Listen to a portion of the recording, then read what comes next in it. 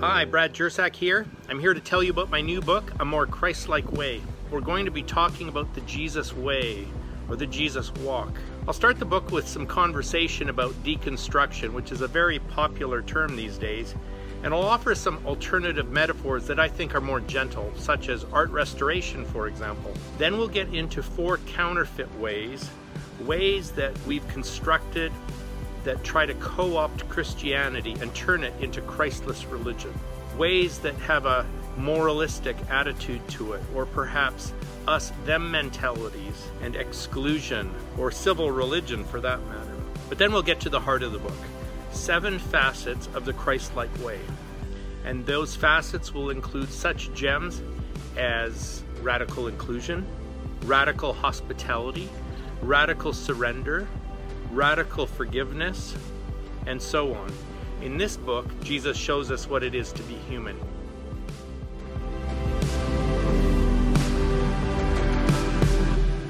So this is the 3rd week of our series, More Christ-Like Way, A More Beautiful Faith, based on the book by the same title by Brad Jersak.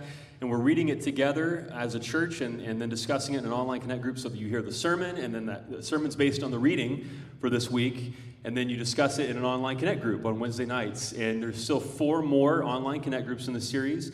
You can still order the book if you want. Making 4 is better than none if you're still thinking about it and on the fence. So this is the book here. You can order it wherever books are sold. You'll have a drone drop it off at your doorstep in a couple of hours probably. And then you can be a part of the online connect group. If you go to wellchurch.org, you can get a link and participate in that group. So today we're talking about facets 1 and 2 in the book, which is pages 107 through 133. And the topics are radical self-giving and radical hospitality. And as I said when we began this book, there are parts of this book that are challenging. And if we can be honest with ourselves, they are especially challenging for suburban Christians, for people like us and churches like us where we are. And so there may be parts of this book that make you feel uncomfortable. How many of you realize that when you feel uncomfortable, sometimes that's an invitation to grow? That perhaps when you feel uncomfortable, that could be a stirring, that could be an invitation from the Spirit of God for you to grow. It doesn't mean that, we naturally will have kind of a gut reaction sometimes when we hear something that's different or we don't like, and we just want to run out. But maybe perhaps if we feel uncomfortable at times, it's an invitation from God to grow. And I think that's going to happen in this book, especially if you haven't gotten into this week's reading yet. And congratulations, it'll probably happen today during the sermon as well. So maybe that uncomfortableness is an opportunity to grow. So first on page 107, Brad talks about the word radical, because his facets here, his chapters as he calls them, they're radical self-giving, radical hospitality, and so on. The word radical obviously is used a lot today, and usually radicalism is something we fear. He goes to the meaning of the word radical, which is root. It's rooted in root. The word root, think radish, which is a root. And so radical means to get back to the roots of something. And so in Brad Jersak's usage of the term radical, he's talking about getting back to the roots of the Jesus way, what it means to follow Jesus. And so first of all, radical self-giving. A few years ago, I attended a conference for nonprofit leaders here in the Valley. And there were about 50 of us there, maybe, a diverse group of people. And it was a conference about understanding poverty. It was really enlightening, and it was a great experience. And during the conference, the leaders of the conference had us all go outside. They had a big field. And again, there may be 50 people there. They had us line up single file, shoulder to shoulder. So picture, a bunch of people on this side of me and a bunch of people on this side of me, this long line of people. And then the leader started giving instructions like this. If one or both of your parents graduated from college, take a step forward. And some people took a step forward, and some people didn't. And then if you've ever skipped a meal or went away from a meal hungry because there was not enough money to buy food, take one step back. Some people took a step back. Some people didn't. Other examples, if your parents work nights and weekends to support your family, take a step back. Some did, some didn't. If your sex or race is widely represented in the U.S. Congress, take one step forward. Some people did, some people didn't. I want to give you a few more examples because I think it's just enlightening. If anybody in your family has ever been addicted to drugs or alcohol, take a step back. Some people did, some people didn't. Picture, would you be stepping forward or stepping back on each one of these? A couple more. If you almost always feel comfortable with people knowing your sexual orientation, take one step forward. One more. If you've ever been called names regarding your race, socioeconomic class, gender, sexual orientation, physical learning disability, and felt uncomfortable, take one step back. And there were 50 or 60 of questions, like this. And so, where would you be right now, right? I mean, would you be taking some steps back, some steps forward? Were all your steps back? Were all of them forward? So we got to the end of this exercise, and of course it kind of felt uncomfortable and challenging during the exercise, but we got to the end of this exercise and you realize, man, like I'm feeling the feels right now. I'm feeling emotion right now. Because first of all these questions bring up difficult parts of your life. When you had to take a step back, but then you look around and you realize when there are other people who have had different experiences of life, and you saw the questions when some people took a step forward, some people took a step back, and you kind of know each other better now. Just because you've seen how they responded to the exercise. And then they went through some reflection questions like, what did you learn from exercise? What happened in you during this exercise? How did it feel to be in the group that took a step forward or step back? Was there a time when you wanted to be in the group that moved forward? These reflection questions. And so it was an emotional exercise. And now where I was at the end of the exercise, there are people scattered all over this field now. So what it was a single file line. There are people way up there. There are people way back there. Where I was I wasn't in the front. I knew there were people in front of me, but I hesitated to look behind me, even while the exercise was going on. And especially when it was over, and I knew how many people were there, and I thought, well, there are people in front of me, but there are more people behind me. And I hesitated. And finally, I turned around to look behind me, and I saw mostly women of color at various stages behind me. Now, I grew up in a lower middle class situation where, compared to my peers, I felt like I didn't have as much as them. And there were definitely people in front of me in this exercise, but it caused me, for the first time in my life, to literally see what privilege means. It's called the privilege walk. And if you want to get Americans riled up, talk about privilege, correct? I mean, if you want to ruin Thanksgiving dinner, bring up privilege. And the turkey's going to be flying, the gravy, pretty soon. But I saw it for the first time in my life. And as I looked back, and I knew some of the people behind me, and they're awesome people, I felt grief for what they had been through. I felt a little embarrassed of the privileges that I had that they didn't have. And it caused me to think, this world is not as it should be. There are so many things that can be made better. And now I see it, and I see the effects of it on awesome people I know who are my friends.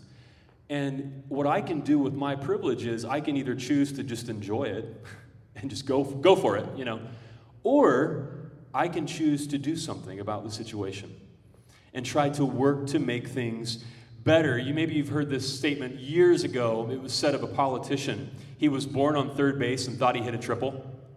You don't want to be that person. Nobody wants to be that person. And so as I looked around, I thought, I can do something now about this situation. Now, lots of Christians in the United States view their Christianity as a culture war right now, precisely with the goal of protecting that privilege. Do you know what I'm talking about? It seems like there are so many Christians who define their Christianity exactly in whatever way that helps them hold on to that privilege. So they think the Christian stance is whatever protects that privilege. That's where we are now in 2021 America. And like we said last week when we talked about the ugly forms of Christianity, often they think that means protecting anything that's white and privileged. and Christian, to the exclusion of everybody else. Now, you've heard lots of St. Peter jokes, like somebody dies and they go to the pearly gates and they talk to St. Peter, right? I saw one the other day. If you are somebody who likes grammar and like pronouncing words and that, you just like to hear words pronounced correctly and things like that, I think you'll like this one. Somebody said she died and went to heaven and saw St. Peter. I'll have it on the screen for you here in a second. St. Peter says, "Why should I let you through the pearly gates?" And she said, "I just listened to a coworker say supposedly 7 times, and I didn't correct her." And Peter's like, "Get in here, you. You've suffered enough, right? You've been through enough hell. You come on in to heaven." How about irregardless? Anybody? That would be another, right? Espresso? Anybody? Right? And so these St. Peter jokes, they kind of poke fun at the idea of what it means to go to heaven. So I suppose here, like the most unfunny thing you could do is dissect a joke, which is what I'm going to do right now, of course. I guess what they're saying is like, you're really patient. Okay, cool. Like you didn't correct your coach, so now you can come into heaven, right? Which patience is a good thing. But these jokes are all about like what gets you into heaven. And in a lot of Christians' mindset, of course, that's tied up with being a Christian, salvation, what it means to follow Jesus Christ. And so for us who do want to follow Jesus, you call yourself a Christian in a culture in which lots of people think Christianity is protecting privilege. Our question is, what does it mean to follow Jesus Christ? What does it mean to be a Christian in 2021 America? Another way of asking is, what practical difference does it make if you want to follow Jesus versus somebody who doesn't? Now, there are lots of moral, non-religious people. I don't believe you have to be religious to be moral people. I know that's not the case. I know atheists who are more moral than a lot of Christians. So, but we should ask, what difference does it make if I'm a follower of Jesus versus somebody who's not at all concerned with morality or goodness or being a follower of Jesus? And so Brad Jersak says, for those who want to follow Jesus, Jesus shows us what it means to be human, to be fully human, to live in such a way that leads to human flourishing. And if I follow him, if we follow him, then that will help all of us to flourish. For example, Philippians chapter 2, how does Jesus do this? Paul writes about Jesus. In your relationships with one another, have the same mindset as Christ Jesus, who being in very nature God did not consider equality with God something to be used to his own advantage or something to be grasped, something to be gripped and held onto with a death grip. I'm going to have a death grip on my privilege and I'm never going to let it go. No, he didn't do that. Verse 7, rather he made himself nothing by taking the very nature of a servant and being made in human likeness and being found in appearance as a man. He, what? Humbled himself. And by becoming obedient to death, even death on a cross. So the pre-incarnate Christ, to use the $1 million theological word, Jesus has always existed. Jesus comes in the form of a human in a manger on the first Christmas. Jesus enters into the human experience and Jesus humbles himself, makes himself nothing, Paul says. The Greek word there is the word kenosis. It means he emptied himself of his divine attributes. He emptied himself, he humbled himself, he let go of his divine attributes, he let go of his privilege as a divine being and humbled himself and entered into the human experience. Jesus took the track of downward mobility. Jesus relinquished privilege and entered into the human experience, humbling himself. And so for somebody who wants to follow Jesus, the goal is that we would imitate Jesus. Paul says, let that same mind that was in Christ Jesus be in you.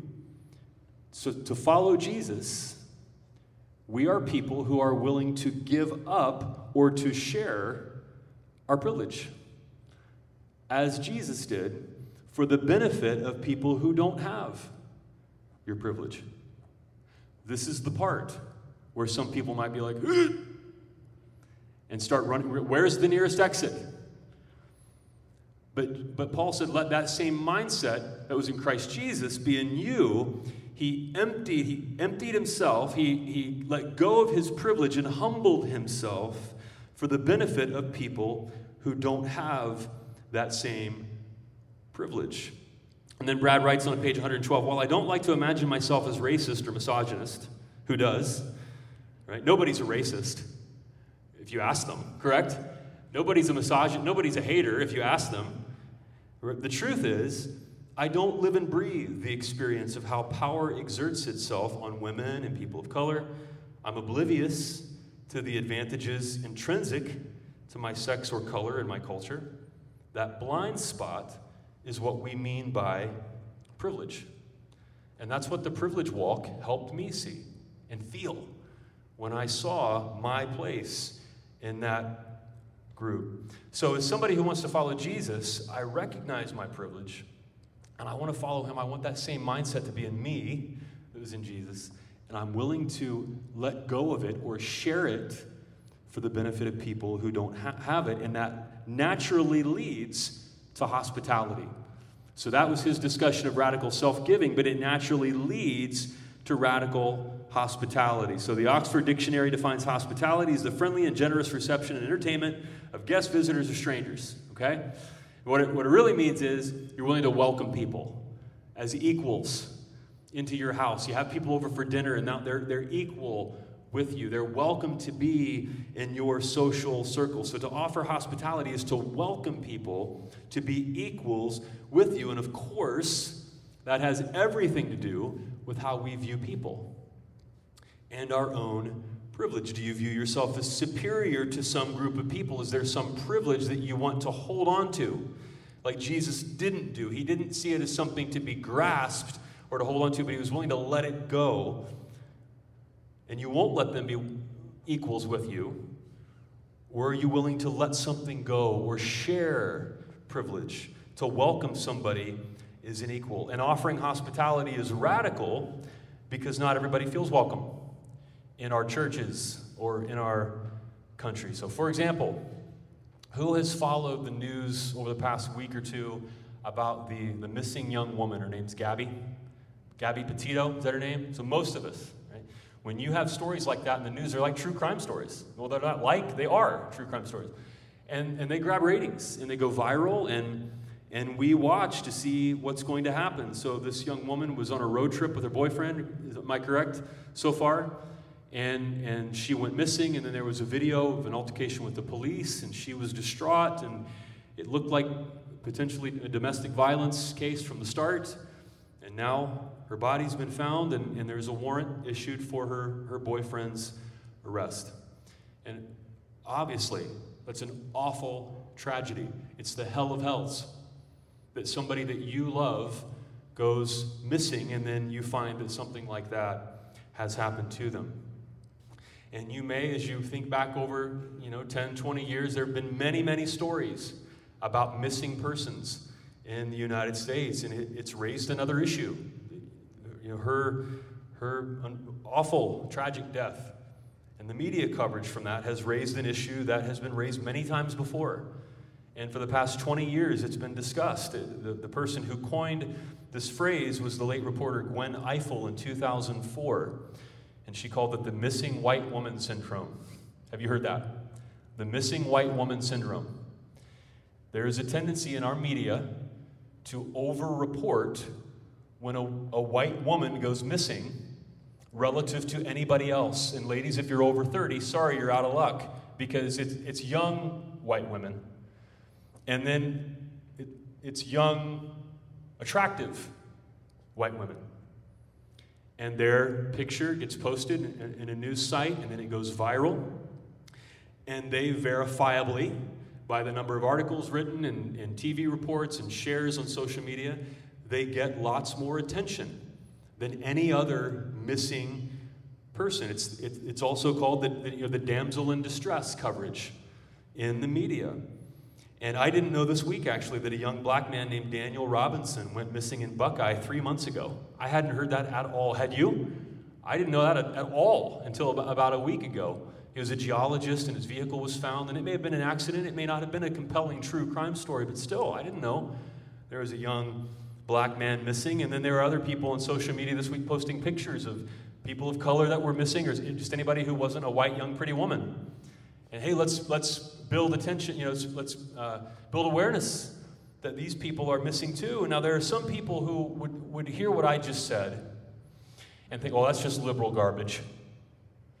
Or they would say, well, why does it always have to be about race? What's happening is we're just realizing facts. You can count the number of stories written about missing people, the number of TV broadcasts, the number of shares on Facebook. You can count them, and it's just easy to see that there is much, much more coverage, according to the missing white woman syndrome, than there is for other people. And so the media does that, but then the media outlets also say those are the stories that just are more likely to go viral. We don't make people share them. And so what that does is, for me, it points to the systemic issue. This might be, I don't know where you are, this might be another point in the sermon where you go, ooh, where's the door? I don't know. But for me, as a white guy, white middle-aged guy, becoming more and more middle-aged, or I don't know, every single day, it points out to me, wait a second, here's where I am in the privilege walk. And this world is not as it should be. And maybe I have something that I can do about that. And so it seems now that most of American Christianity is about protecting this privilege. And there are lots of churches in America where, and you know this is true, after the few minutes that I've been speaking, lots of people would have got up and left. That's so true in lots of churches. I would no longer be employed as the pastor after this sermon. There would be a firestorm of controversy because of what I just said in lots of churches in America. Because it seems that American Christianity has largely become about who to exclude LGBTQ folks, people with brown skin, to a certain extent, people experiencing poverty. And women are often excluded from leadership. As we said last week, some portion of American Christianity is nothing other than white Christian nationalism. So that's where we are. They want to feel superior. They want to feel self-righteous. They want to continue to live in fear, even though, of course, to their dying day, they would never admit to being prejudiced or being fearful or thinking that somebody else is a threat. Of course, they're not going to admit that. But of course, that's what's happening. And anybody who's an outside observer can easily see that. This desire to feel superior and to grasp at privilege the way that Jesus didn't do. And so Jesus had something to say about that. That tendency to want to feel superior to other people. In the book, Brad Jersak cites Jesus' parable, the Pharisee and the tax collector, the Pharisee and the publican, it's called. So in the world in which Jesus lived, a Pharisee was a fine, upstanding religious person.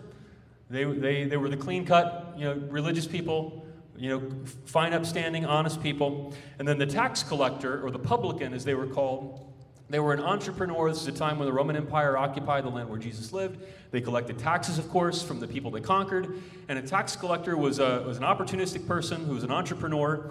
And they said, okay, local Roman governor, I'm going to pay you in advance for all the taxes that you need to collect. So this person had to have some wealth. And then I'll collect taxes from the people. And this is somebody who's a local person in the same people group as the people he's going to be collecting taxes from. So he goes and he pays the Romans first, all the taxes, and then he goes and collects taxes. Does he collect the exact same amount that he paid the Romans? You're quick. People, you know how things work. And so he took a little off the top, sometimes a lot off the top. And he became wealthy by running this business of collecting taxes for the Roman Empire. So did people love him or hate him? He was a hated person, despised. They viewed tax collectors as literal sellouts to the Roman Empire who got rich off of everybody else. So here's the story Jesus tells. To some who were confident of their own righteousness and looked down on everyone else, Jesus told this parable. 2 men went up to the temple to pray, one a Pharisee and the other a tax collector. The Pharisee stood by himself. away from other people. He's a religious separatist. He stood by himself and prayed. God, I think Jesus had an awesome sense of humor. I just have to picture these stories being funny. God, I thank you that I am not like other people. Robbers, evildoers, adulterers, or even like this tax collector right over here who can hear what I'm saying right now, correct? I love these stories. I fast twice a week and give a tenth of all I get. But the tax collector stood at a distance. He would not even look up to heaven, but beat his breast and said, God, have mercy on me, a sinner. I tell you that this man, the tax collector, rather than the other, went home justified before God. For all those who exalt themselves will be humbled, and those who humble themselves will be exalted. Jesus gives the twist ending so much in his parables, where there's this twist ending where the person that you expect to be the person that God approves of and God exalts and God says, yeah, that's what I'm talking about, is the exact opposite of who you expect. So this Pharisee and his self-righteousness, he's praying, God, thank you, and he just picks really bad people. And so he doesn't compare himself to like really nice, people. He picks really bad people, robbers. God, I thank you that I'm not like, all the serial killers out there. And then of course he looks at this guy, or like this loser over here who can hear what I'm saying. God, thank you that I'm not like him. And this self-righteous smugness, this desire that comes after, we're not Sigmund Freud, but some insecurity in his own life that he has to feel like this. He hates himself, and he projects that onto the world, like it's common with religious fundamentalists who don't know what all the causes are. But he has this self-righteous superiority complex. And that's how he views himself compared to everybody else. And the tax collector is willing to say, God, I cheated people. What I did was wrong, and I'm sorry. Please be merciful to me. No excuses. And Jesus says that's the kind of person who humbles himself. And those who exalt themselves will be humbled. And those who humble themselves will be exalted. It's been said, humility is not thinking less of yourself. It's thinking of yourself, finish it for me, it's thinking of yourself less. It's just not being as preoccupied about yourself as we're often tempted to be. Webster's defines humility, I love this, as freedom from pride or arrogance. That'll preach. Freedom from pride or arrogance. Humility, humbleness is not about thinking you're trash. That's just bad theology that hurts people. You're going to get that in a lot of churches. No. Bad theology hurts people. It creates more people like the Pharisee, people who hate themselves. It's just this never-ending cycle. Humility is not thinking you're trash. Humility, and it'll be on the screen, is seeing yourself rightly instead of self-righteously. It's seeing yourself as you are accurately.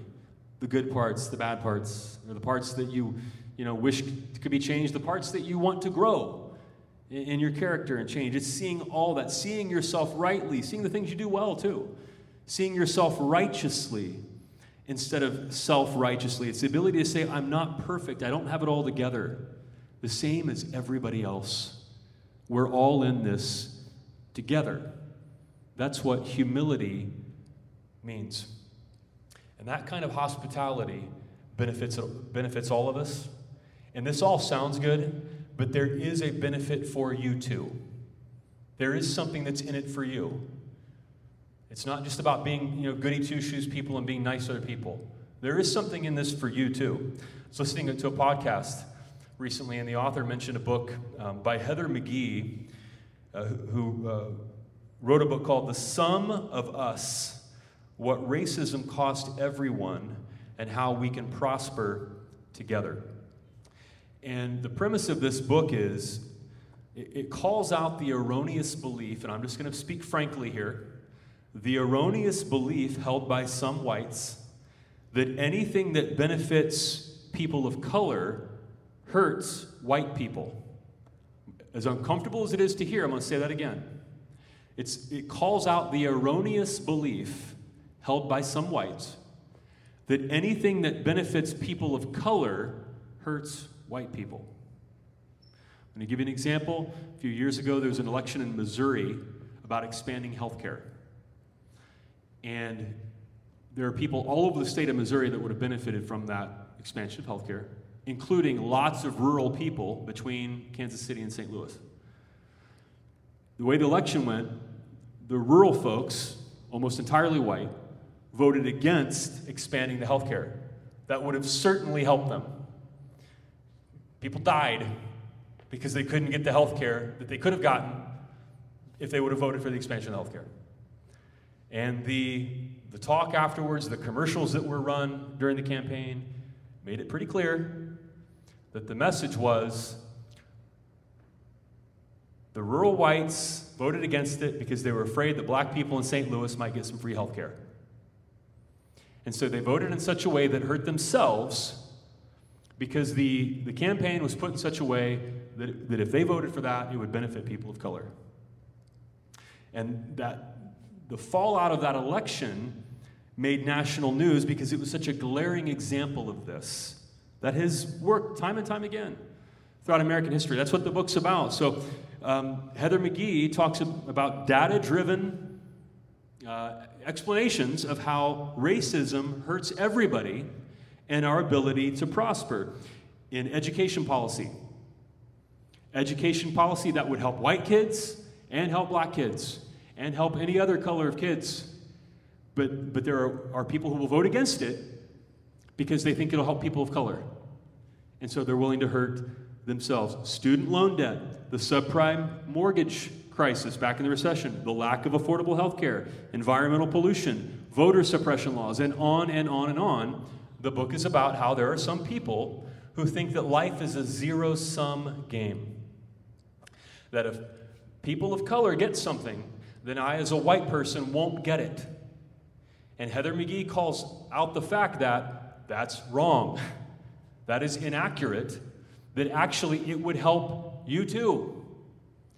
And that racism is a tool used by some against you, white voters, to keep you where you are, whereas your life could have been made better if you would let racism just go fall away in the past. Yeah, I don't know. This might be another place in the sermon where some people go, ugh, where's the door? But we have history, and we have factual information, and we have this call that Jesus did not grasp his privilege. So if we're willing to humble ourselves and serve and let go of privilege, welcoming everyone makes life better for all of us. If we decide that we want to live like the Pharisee, God, thank you that I'm not like this other person, or we could change it. God, thank you that I have all these things that these other people don't have. Thank you that I worked harder than they did. I'm such a hard worker. Discounting where we would fall in the privilege walk. Not thinking of that quote, he was born on 30, thought he hit a triple. If there are people who pray prayers like that, God, thank you. And they call them blessings even. #blessed. Thank you that I have all these things that other people don't have. Life is not better for everybody. Whether it's about race, whether it's about sexual orientation, whether it's about gender, whatever the issue is. If we take that mentality of, God, thank you that I'm better or that I have more, and just not facing the clear reality like the privilege walk, that things are not as they should be. And we can do something about that as people who are called to follow Jesus. We can refuse to grasp onto that privilege. And we can say, wait a second, what does it mean for me to humble myself and serve and enter into the experience of another person the way that Jesus entered into our experience? Then maybe we're getting somewhere for what it means to follow Jesus. I don't assume, by the way, as nuanced as this is, that means you always vote the same way. I don't know. But what I mean is it's a heart issue in the sense that I'm willing to humble myself and join God in God's work of making this world more as it should be, as the privileged walk revealed to me. And life is better for all of us. I planted a church, unbelievably now 9 years ago, called One Church. My wife and I moved here from Columbus, Ohio. We got tired of the gray skies and the rain and the snowstorms and all that, and we had some friends out here, and we felt God's call, to come out and start a church. And so we landed here in March of 2012, and then in March of 2013, we started our first weekly worship service. So it took a year to get that thing off the ground. And the night before our very first worship service, I received an email from a woman in Chandler, and she wrote this to me the night before our very first service in that church. Hi, Ryan, I just came across an ad for One Church, a church called One Church, in the Santan Sun News. I would like to be straightforward, pun intended, she says. I know what One Church's belief on homosexuality is. I have been searching for a church for my family for the past 3 years. We've tried out a few, but the good old standby of love the sinner, hate the sin always surfaces. I believe my family with 2 moms and 3 adopted children isn't broken and we don't need fixing. I'm in need of a safe place to teach my children about Jesus where they won't be told their family is wrong or bad. I know that you cannot speak for the members of the church, and I'm not asking for all the people to be accepting, but overall I would appreciate an honest answer on how the church handles this topic. Thank you so much for your time. Looking forward to your response, respectfully, and I won't say her name. And so she wrote an email to a pastor the night before the first service saying, I've been looking for a church. So here's what the email says. I'm a lesbian.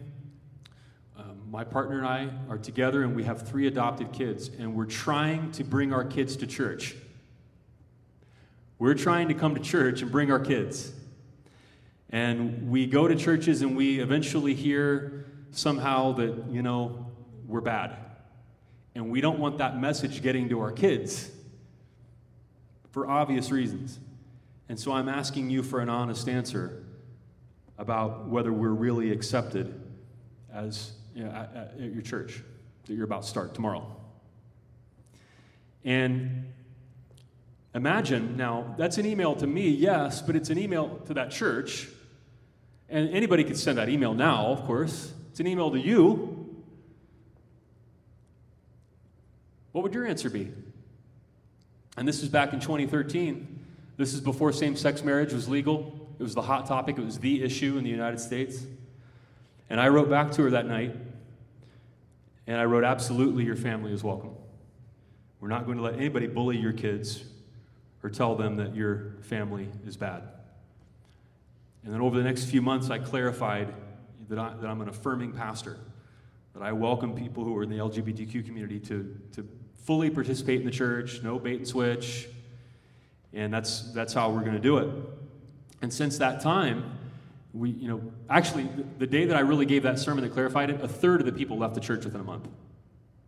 They had a, where's the door feeling? And there were a bunch of people who said, we need to have coffee. And you know what that's code for. And so I did it. I fell for it. I've learned a lot since. And all the coffees went the same way. Hey, did you really mean your sermon? Yeah, I did. Okay, well, we're out. Most people were civil about it. A couple weren't, but most people were. There were some hugs. There were some God bless yous. But that, where's the door, was too powerful for 1/3 of the church. And over the next few months, even more people came because of our stance. And since that time, just being honest with you, I've been called names. I haven't gotten death threats, thankfully, but I have gotten threats. Nothing here that needs to be worried about. I haven't received anything here about that. But we do run ads, and I try to get to those comments that are vile before a lot of people can see them. And so every day, several times a day, I'm reading comments that are just, wow, somebody just put that on the internet. And just out of curiosity, I'll go to their Facebook page, because you can, right? And I'll let my curiosity get the best of me, and I'll look, and it's like, arrest Fauci. The election was rigged. White Christian nationalism on the Facebook page, almost entirely that. It's what it is. I'm not making it up. That's the kind of people who are commenting. in writing nasty things on the Wells ads that we run. And so there's a lot of criticism. And maybe you get that from family and friends. I don't know. From where you are in your spiritual life. But when we talk about privilege and not grasping and humbling ourselves and how welcoming everybody makes life better for all of us, I want to tell you something that I have learned. I've learned it the hard way, but I hesitate to say the hard way because it's also been, oh man, I don't have words to say it, but I'm going to try. The criticism, the vitriol that we have received is nowhere near as powerful as the joy of welcoming everybody. It's not even close. It's not even close. To the great surprise and consternation, probably, of a lot of people who have leveled those criticisms, it's not even close. I can say this. This doesn't make me a hero. It's just to show how not close it is. Over the past 9 years, not one time have I ever thought, maybe I shouldn't have said that. Maybe we shouldn't welcome. Not one time has that even occurred to me. Because the joy of welcoming everybody is so much more powerful than the world that I used to live in. This religiously oppressive world and the self-righteous world and feeling like you got to look down on other people and prove your superiority all the time because God hates you because you're trash. And you got to, there were altars in my church. If you don't know what that is, it's like a wooden rail and you would go to the altar. Does anybody know what this is? Is it just me? Okay. And sometimes the pastor would have an altar call, which meant at the end of the sermon you would come down and kneel at the altar and basically confess your sins. And there are people who would kneel at the altar and they would be born again. And like Shane Claiborne says, the way that it worked in those churches, you felt so guilty, you'd go to the altar every week and you'd get born again, and again. Because every week you just felt bad and you'd go to the altar and it's just like you're constantly groveling at God's feet. You're so bad. I don't want to go back to that atmosphere. I believe that sin exists, of course. I believe in salvation and in the cross and Jesus' gift for us. I believe in all that. I still do. I'm a Christian. But it's a different atmosphere. I don't want to go back to that oppressive religion that was behind that Pharisee. Oh, God, thank you that I'm not like this guy over here who could actually hear me. And looking down on everybody else, it's such a heavy burden to bear. And life is better for all of us if we can just get out of that. And like Jesus, be willing to let go. And actually what it is to share our privilege. I don't have to give anything up to help people behind me in the privilege walk get up to where I am and get us all forward. I don't have to give anything up. That's an erroneous belief that people give to us to keep it like that because they're the people who are way up there. It's not hard to see. But life is better for all of us when we're willing to welcome everybody. I want to close with this. Mark Tidd is a pastor friend of mine in Denver. And Mark, I had this realization in 2013. Back in 2009, Mark was the pastor of a denominational church and a conservative denomination that did not welcome everybody. And he had the growing realization that we need to welcome the LGBTQ community. We need to do that. And that became clear to him in 2009. And he was ordained by this group and he was in a flourishing ministry. And he said it out loud. And he was immediately, out of a job. And lost his ordination. And he started a church called Highlands Church in Denver. And where he made it clear, we're going to allow everybody, including those in the LGBTQ community, to be a part of the church in full participation. No bait and switch, not an issue. He was on ABC News, CNN. I mean, imagine, 2009. And in the course of their life at Highlands Church in Denver, he wanted to just kind of distill their values, how they felt about welcoming everybody, no matter where they are in life. People who didn't feel welcome, divorced people who didn't feel welcome in church. And so what he did was he wrote this poetic ethos that the church started reciting together in their worship services. And he's revised it a little bit over time to keep it up to date, but I wanted to read it to you now. It'll be on the screen here. Married, divorced, and single here, It's one family that mingles here. Conservative and liberal here. We all got to give a little here.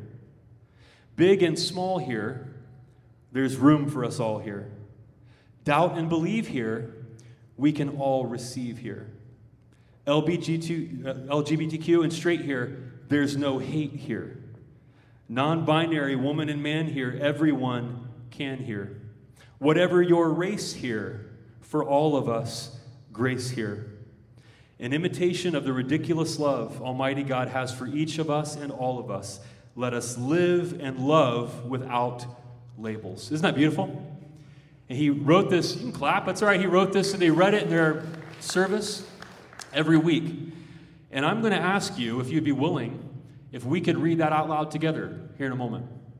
We don't necessarily read it in every service, but especially in a challenging message. And there may be some that conservative and liberal parties. Oh, are you sure about that? I don't know. Well, no, everybody's welcome here.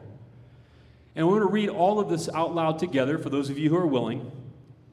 And then, as a pastor, I've learned over the years, when you read something out loud in church, even if it's something really inspiring and beautiful and amazing, it's just the way we're trained in church. We'll be like, married, divorced, and single here, and so single here.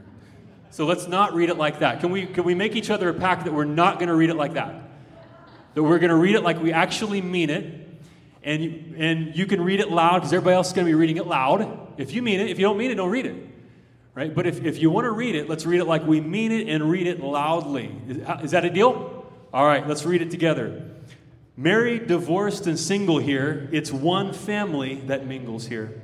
Conservative and liberal here. We all got to give a little here. Big and small here. There's room for us all here. Doubt and believe here. We can all receive here. LGBTQ and straight here. There's no hate here. Non-binary woman and man here, everyone can here. Whatever your race here, for all of us, grace here. An imitation of the ridiculous love Almighty God has for each of us and all of us. Say it loud. Let us live and love without labels. Isn't that great? Amen. Correct. That we have the privilege of living together like this. It doesn't have to be the old way. And the privilege walk where people were born on third and thought they hit a triple. And some people have to work so much harder. It doesn't have to be that way. Jesus let go of his privilege. He was willing to share it and enter into our human experience and humble himself and take on the mindset of a servant. And we want to imitate Jesus. And that's what Christianity means. That's what it means to be a Christian. And welcoming everybody helps all of us. Let's pray. God, we want to follow the real Jesus way. God, give us the courage to break out of the typical. Oh God, we live in a time in which in some households, cable news is on 5 hours a day, every day. And then people come to church for an hour a week, or they go to an online connect group, and it's hard to break through the noise.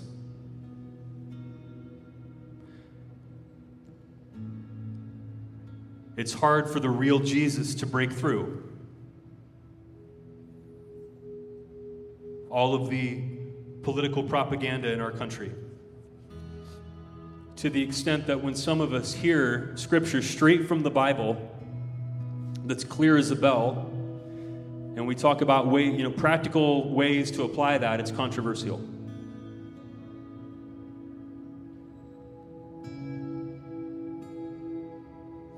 Dear God, may someday we as a country break out of this really trap that has been set for us by people at the very front who benefit from it. And may we see where we are in the privilege walk and simply say, I love Jesus, I want to follow Jesus, and I love everybody else, and I want to welcome everybody, and I humble myself. And this world's not as it should be. It is a fallen world. And I want to work to make it better. I want to partner with God to make it better. And humbling ourselves and serving and sharing our privilege is not a controversial message. It's just like, duh. Why wouldn't we do that? But because of the propaganda and the lies and the ridiculous political machinery in our country, that seems so far away. To the point during the sermon, people, oh, he wants me to vote this way, he wants me to vote that way. Nope.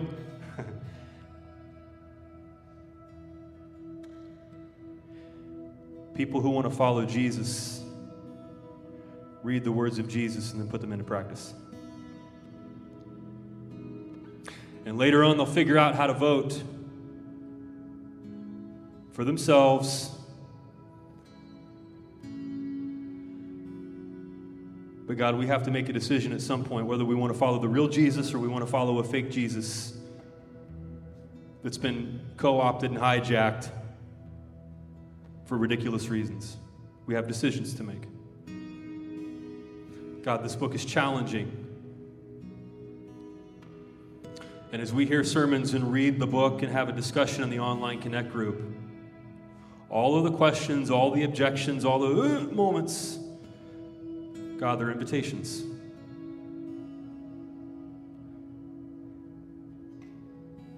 They're not invitations about what political party to join or whether to watch Fox News or CNN. That's more garbage from the time we live in. They're invitations to follow Jesus. And then you can work out how that looks in your life.